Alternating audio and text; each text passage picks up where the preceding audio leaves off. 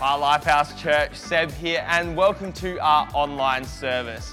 We're currently in our series called Origins, which is focusing on the book of Genesis. So strap yourselves in, get your writing utensils ready, because we're about to head to the message. We thank you that you never leave the one behind, that every single one of us, of the 8 billion people almost that are on the planet, Lord, you still see us, each one of us, by your love, by your grace, by your mercy. So, Father, we just want to thank you for that. We pray, speak to us now as we gather around your word. In Jesus' name, amen. Amen. You may be seated. Well, a few weeks ago, the world stopped to watch the funeral of Queen Elizabeth II. Who here watched it? Yeah, so it was the most watched event in history. 4.1 billion people stopped what they were doing to watch the funeral. And just a week ago, they released her death certificate. And on the death certificate, according to medical science, the cause of her death was old age. Which we kind of accept. We kind of think, yeah, well, we kind of know and understand that she was 96 years old. But when we actually think about it, it also doesn't make a lot of sense. I mean, if it was her heart that failed, her heart did obviously stop beating, but if it was her heart that failed, then they would have said that on the certificate, on the death certificate. If it was her lungs that failed, it would have said that she died of respiratory things, yet her lungs no longer have air coming in and out of them. But that's not what the death certificate said. It said old age. And again, we kind of know and understand that the Queen doesn't look, or didn't in her last days, didn't look like she did when she was 25. Some of you in here don't look like you did when you were 25.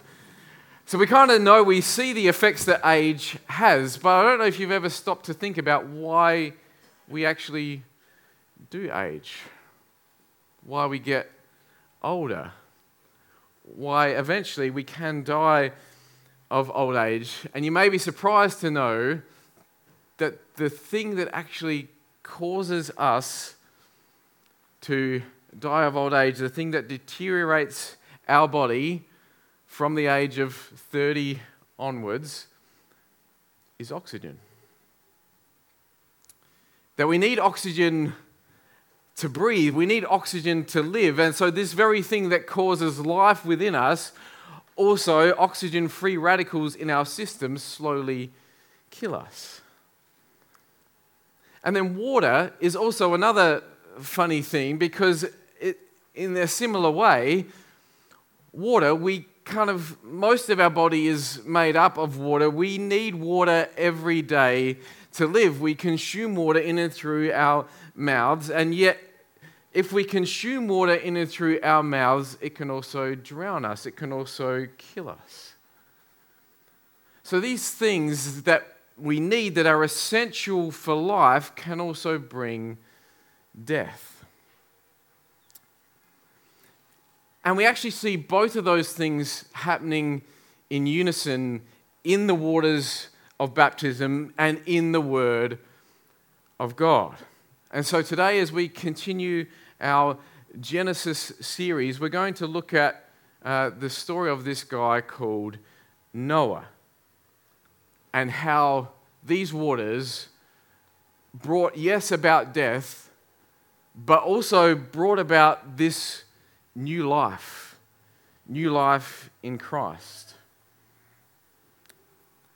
So when we hear that story of Noah, we tend to think of the Sunday school kind of story with the animals walking 2 by 2 onto the ark. And when we think about that aspect of it, we can tend to think that this goes along with our expectation of the God of the Old Testament as a mean and judgmental God, bringing death and destruction and punishment and all of this stuff. But my hope is that as we look at the outcome of what God was actually trying to do, that we will see that it was not actually about just this death to sin, but that just like in the waters of baptism, God's ultimate aim was to bring about new life and life eternal. And so we're going to look at God's response after the flood to get an indication of the origins of why, because we're delving into these questions of why he brought the flood in the first place. So we're going to read parts of Genesis 9, starting at verse 1. So this is after the flood has happened. So as they come off the ark. It says, "And God blessed Noah and his sons and said to them, 'Be fruitful and multiply and fill the earth.' Then God said to Noah and to his sons with him, 'Behold, I establish my covenant with you and your offspring after you, and with every living creature that is with you, the birds, the livestock, and every beast of the earth with you. As many as came out of the ark, it is for every beast of the earth.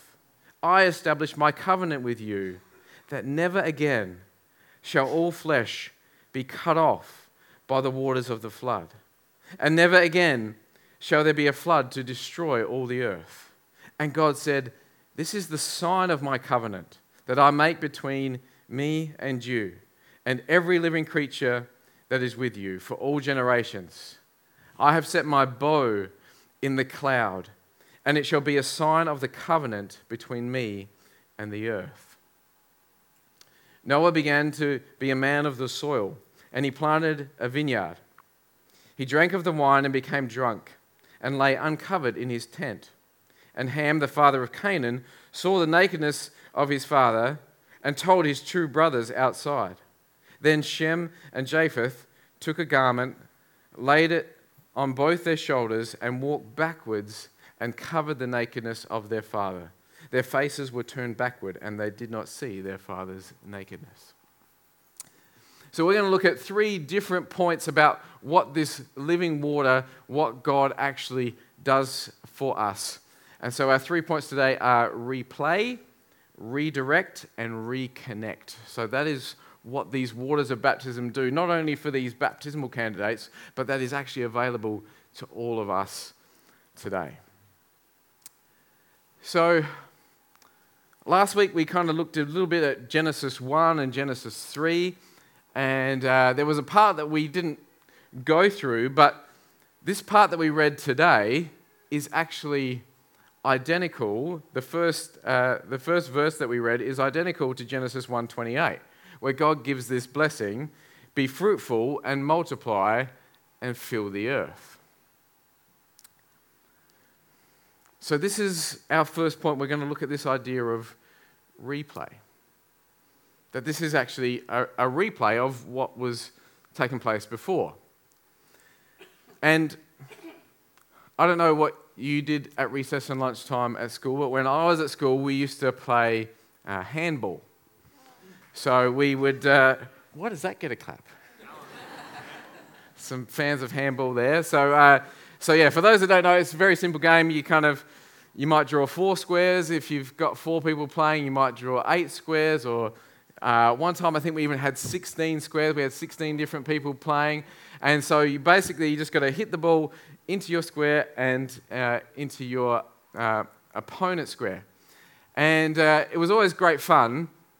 But one of the tricky things is that when we did have 16 people playing, it was kind of, you'd work so long to get all the way up to king that then if you made one mistake, all of a sudden you'd be right back to dunce.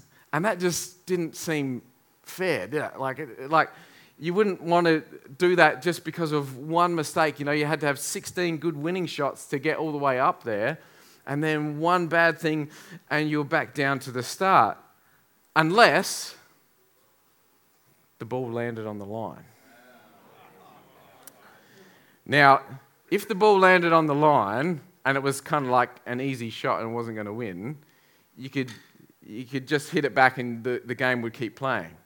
But if the ball landed on the line and it was a shot that your opponent had delivered to you and there was no way that you could get it back, you could yell, replay, and it meant that you didn't have to go back to dunce, that you could stay in your position and the point would begin again from the start.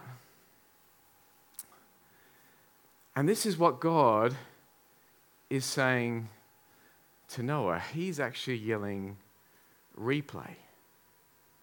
That's why he's repeating that line, be fruitful and multiply and fill the earth, have dominion over it. That he's saying that I see that the effects of sin, your opponent has delivered on you. It's delivered a hand, it's delivered something that you can't hit back. It's a fatal blow, and it should mean that you go right back to the start. But God says, I'm calling replay. Even though you've stuffed up, even though you've allowed this sin into your life and all of this stuff is going on and you should be the one that's out, you can never return from that shot that was played against you. He says, I'm yelling replay. I want you to still be kings and queens. I want you to still have dominion over the things of this world. Someone needs to yell replay over their life today. You're fearing going back to the start. You're fearing being that dunce. But God is saying through this message, through these waters, that no, you have an opportunity to replay again the hand that God has given you. Then once God yells replay, the next thing that he does is to establish a covenant between the Creator and his creation. And this is our point 2. This is our redirect. He's redirecting because this covenant, this promise of salvation, is not only that we get to replay a life free from sin, but a removal, a payment, a redirection, as we'll see, of the wrath of God because of the sin. Because of the sin that we can never pay. And it enabled us to come back into the presence of God. But this covenant, it's an interesting thing because this covenant wasn't just made with the people, it was also made with all the animals, everything that came off of the ark. And why does this matter to us? We're people, we have a soul. Like, there's all this question around, like, will animals be in heaven? Does it really matter? Why does this matter to us? Well, firstly, it speaks to the nature and the character of God. But it also speaks to the nature and character of life. That life, that all life, God sees as sacred. And so there are times when you, like me, feel as though maybe we are as low as a dog. But God says a dog's life is still sacred. A God's life is still worth redeeming.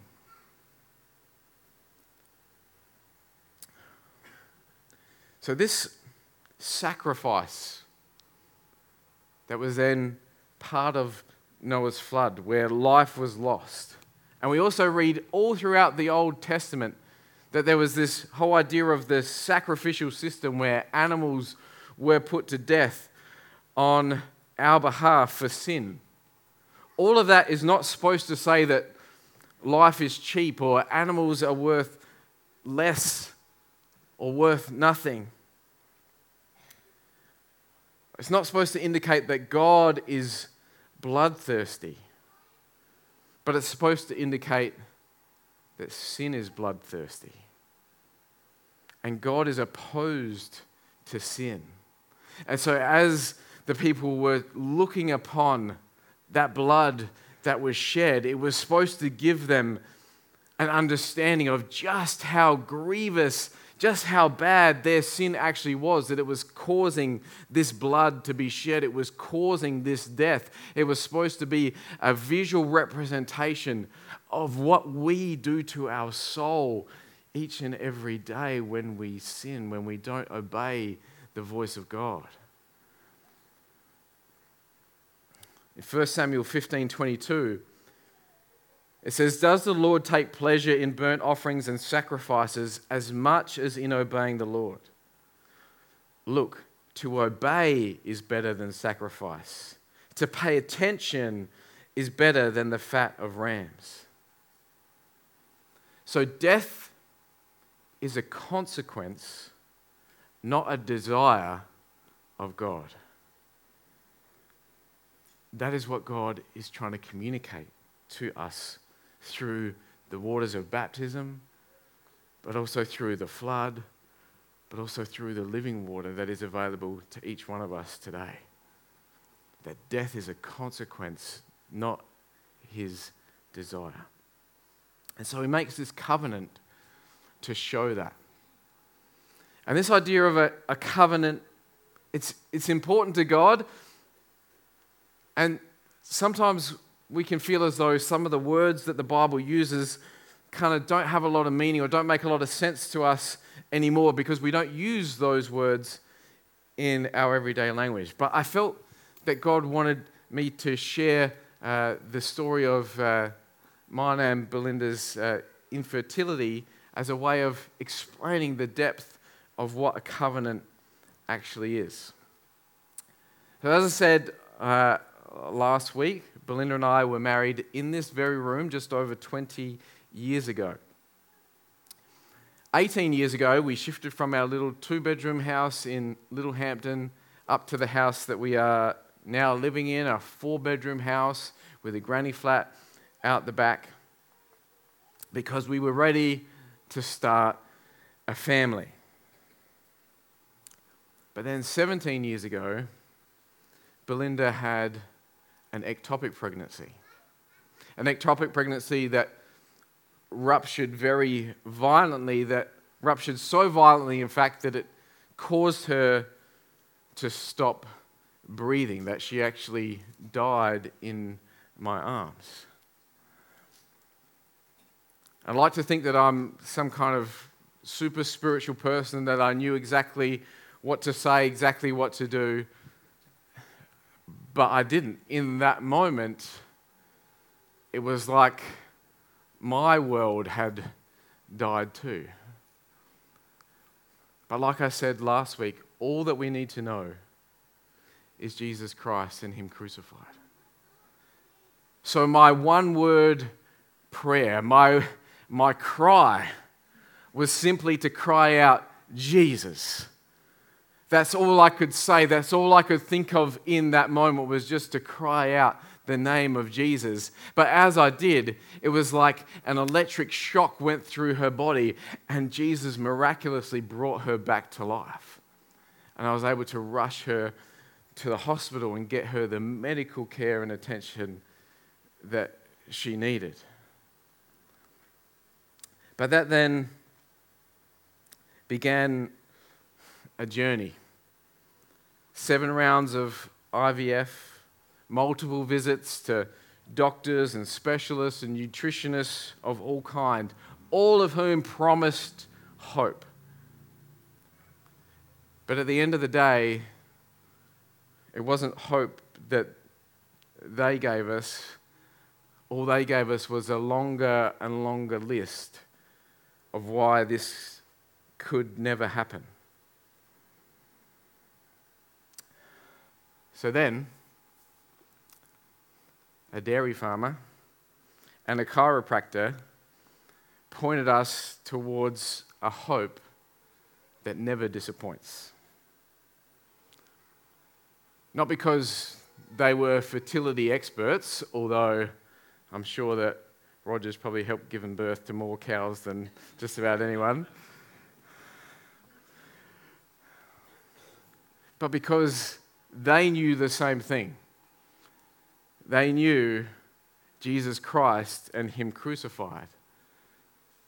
And that we are to trust Him over any promises that medical science can deliver.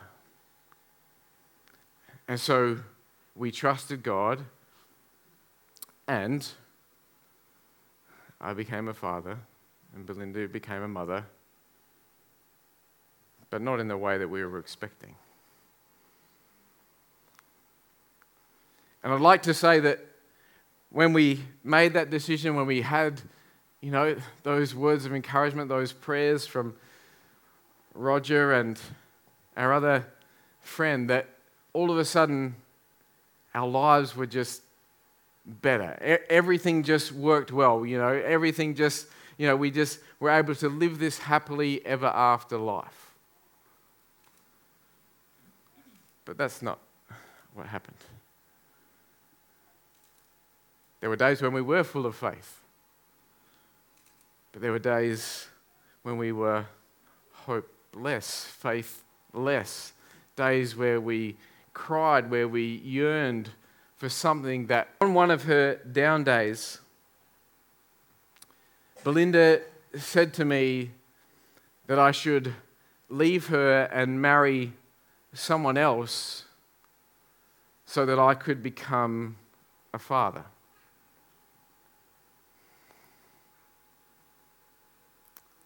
But I'd made a covenant. Till death do us part. For richer and poorer in sickness and in health. You see, the covenant, and that means something. You see, the covenant is not there for the good days when everything is going right,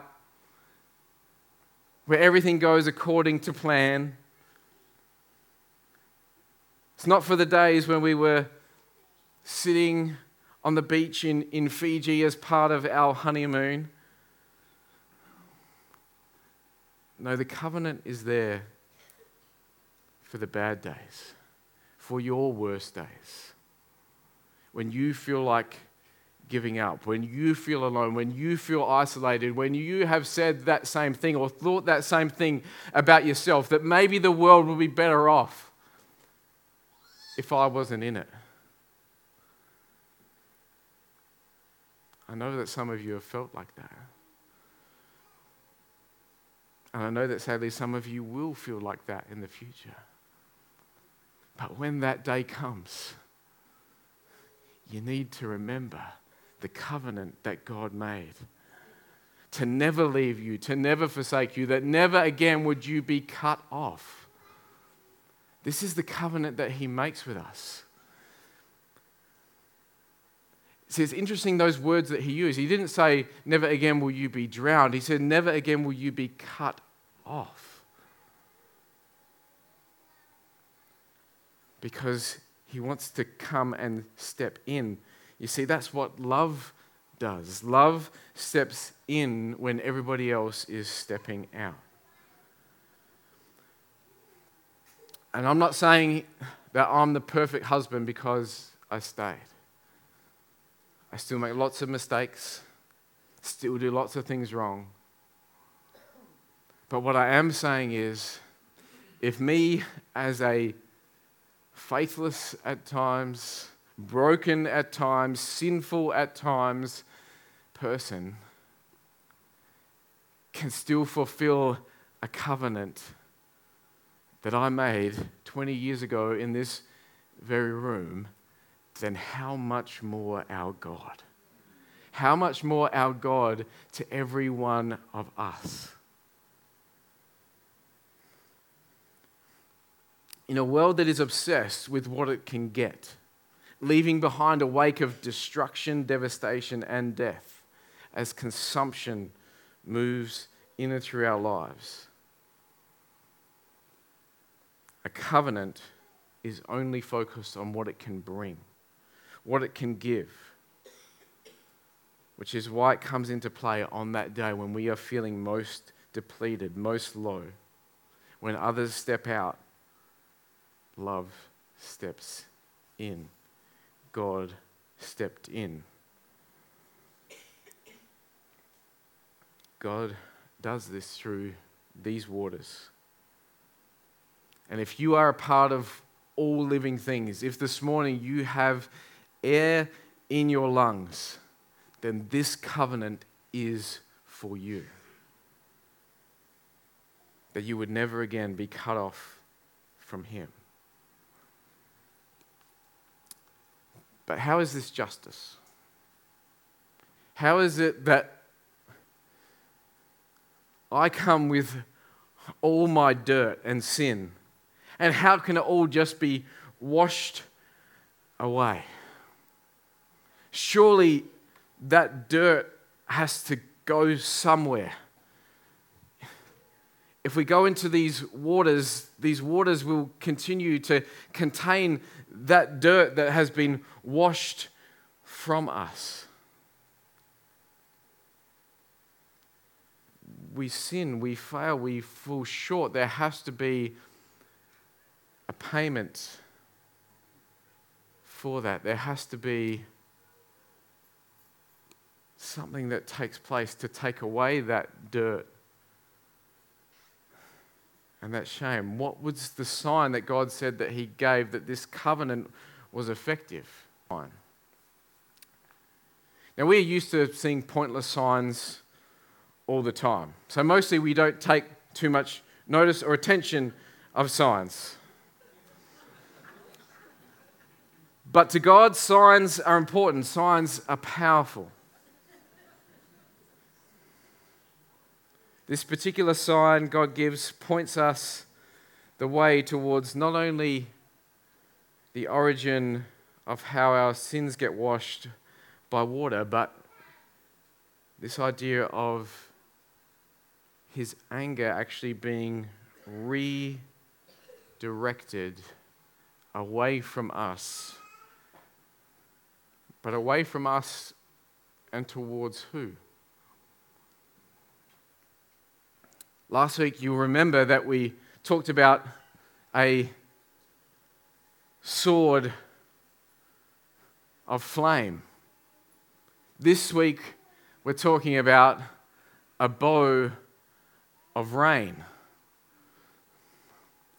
But you see, the interesting thing is that we when we read this, we just get this Sunday school picture again of this rainbow. And yes, that is what the rainbow is and what the rainbow represents. It is that rainbow in the sky, that sort of, when the waters came and the waters receded, there was this rainbow that was left, this kind of arched bow that was there.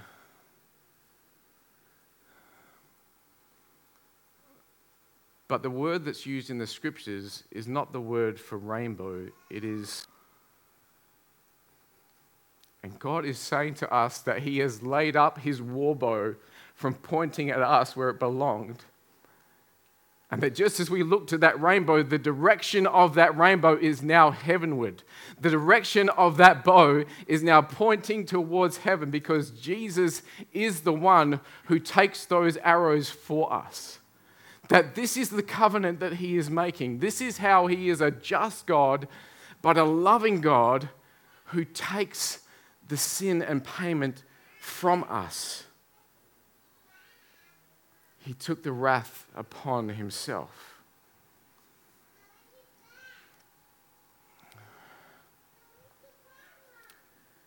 Now,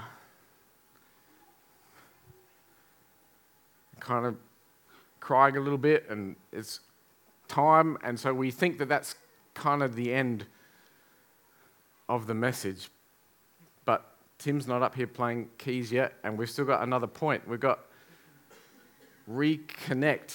Because then there was this weird little part of the story, wasn't there? When Noah gets drunk and these two guys come in and put a blanket over him. I mean, the book of Genesis is pretty long. It's like 50 chapters. But when we understand that it covers 2,000 years of Jewish history and every word counts, why include this story? Seems kind of odd, but maybe God is trying to tell us something about the entirety of this story. Maybe He's trying to tell us something about the way that we have thought about ourselves and our world around us. And this is what I think it's saying. I think that we kind of have this idea that work is punishment and that rest is the reward for the work that we do. So the weekend is our reward for working all week long. And our 4 weeks annual leave a year, well, that's the reward for working all year long. And retirement, well, that's our reward for working all our lives. And so then we kind of go, well, if rest is the reward for work, then in heaven there's going to be no work. Just rest. And yes, there is rest. There was rest in the beginning before the fall, and there will be rest at the end in heaven. But there was actually work in the beginning before the fall, and so there will be work in the end. But work was never meant to be a punishment. Work is always actually linked in God's mind to purpose. That in the beginning He spoke, He had a purpose, that was His work. His work was of creation. And so in the beginning, our work was tied to our purpose. Our purpose was to have dominion, to see the earth fulfilled. And so our work was, as it told us in Genesis 1, was to care for the garden, to make sure that that happened. It's always linked to purpose. If you read Matthew 25, there's a parable that talks about the talents and the reward for doing good work in that was not rest, but more work and more responsibility. We get out of balance when we work to find our purpose. But we gain our purpose from God, and He always links that to work. You might say, great principle, Josh, what does this have to go with the guy getting drunk and the people coming and covering over him? Well, last week again, you remember that I spoke about the coverings, the fig leaves, the bushes, the excuses, and all of those coverings were no good. But then this week, the blanket gets the blessing. The guys that cover over their father, that cover their father's nakedness, they get blessed. That's the end of the story. That's kind of the climax. So why is this covering good and acceptable?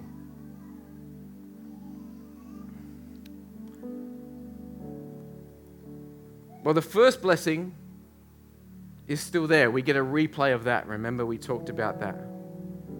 But now, after this covenant, this additional work has been added. It is now our job to cover the nakedness of others. Not ourselves, but others. So in the covenant, what is our purpose? What was the promise? That we would never again be cut off. So our purpose then is in the joining together, the bringing together, connecting people with their Heavenly Father. We can't cover ourselves, but we can cover others' nakedness. So the number one job or purpose of husbands is to cover the nakedness of your wife. This is what Adam failed to do in Genesis 3. The number one job of wives is to cover the nakedness of your husband. The number one job of parents is to cover the nakedness of your children. The number one job of children is to cover the nakedness of your parents, as we read in this passage. The number one job of bosses is to cover the nakedness of their employees, and the number one job of employees is to cover the nakedness of their boss and the company they work for. You must say, what does that mean? Do we just lie for them? Just talk about how amazing they are when they're kind of really not? Keep all their faults and flaws hidden? Comparison that back again to last to hide. So then the antidote to this is to actually celebrate our differences. You see, on the ark, when Noah looked around, all he saw was differences. Because there was only one male lion and one female lion, and they looked different. And there was only one male mole rat and one female mole rat. And they were different. They were kind of ugly, if you've ever seen what a mole rat is. But in that moment, it was like Noah is supposed to be looking around and say, if just one life is lost, the young, the old, the rich, the poor, the good, the bad, the ugly, the colorful, the dull, if just one life is lost, then they are cut off from their purpose, but also I am cut off from my purpose of having dominion over the earth and seeing it fulfilled. And so every life is sacred, and the difference that I see in everybody is valuable. It's not to be despised. It's not to be covered up. But we're to actually celebrate our differences. So wives, how can you cover the nakedness of your husband? You're not in competition with him to try and prove how you're smarter or more spiritual or anything like that. That is not fulfilling your purpose.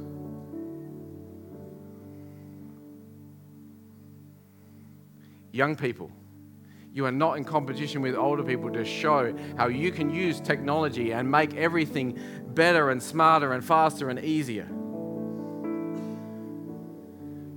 No, your purpose is to cover the nakedness of those who are different from you.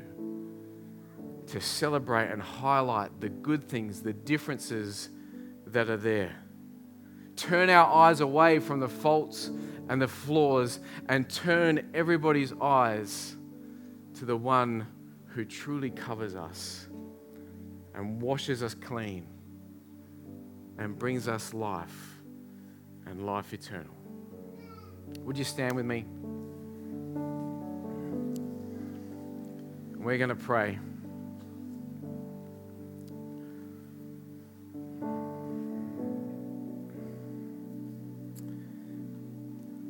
Father God, we want to thank you that over our lives you shouted replay. And Lord, I know that there are some people in here right now that need to cry out, replay. I need a replay over my life. I've stuffed up. There has been a point that has been delivered against me, that sin has come and it's a shot that I cannot return. And so I need to cry out, replay. And I thank you, Father. I thank you, living water, that you give the opportunity for a replay in my life. I need that. and I need you.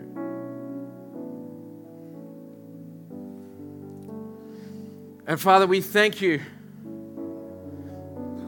that the sin and the wrath and the anger of God has been redirected away from us and towards heaven.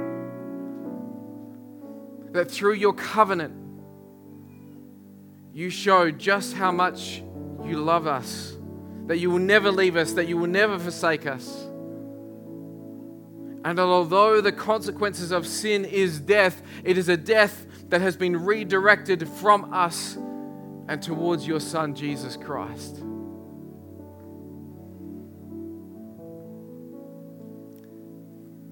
And Father, we thank you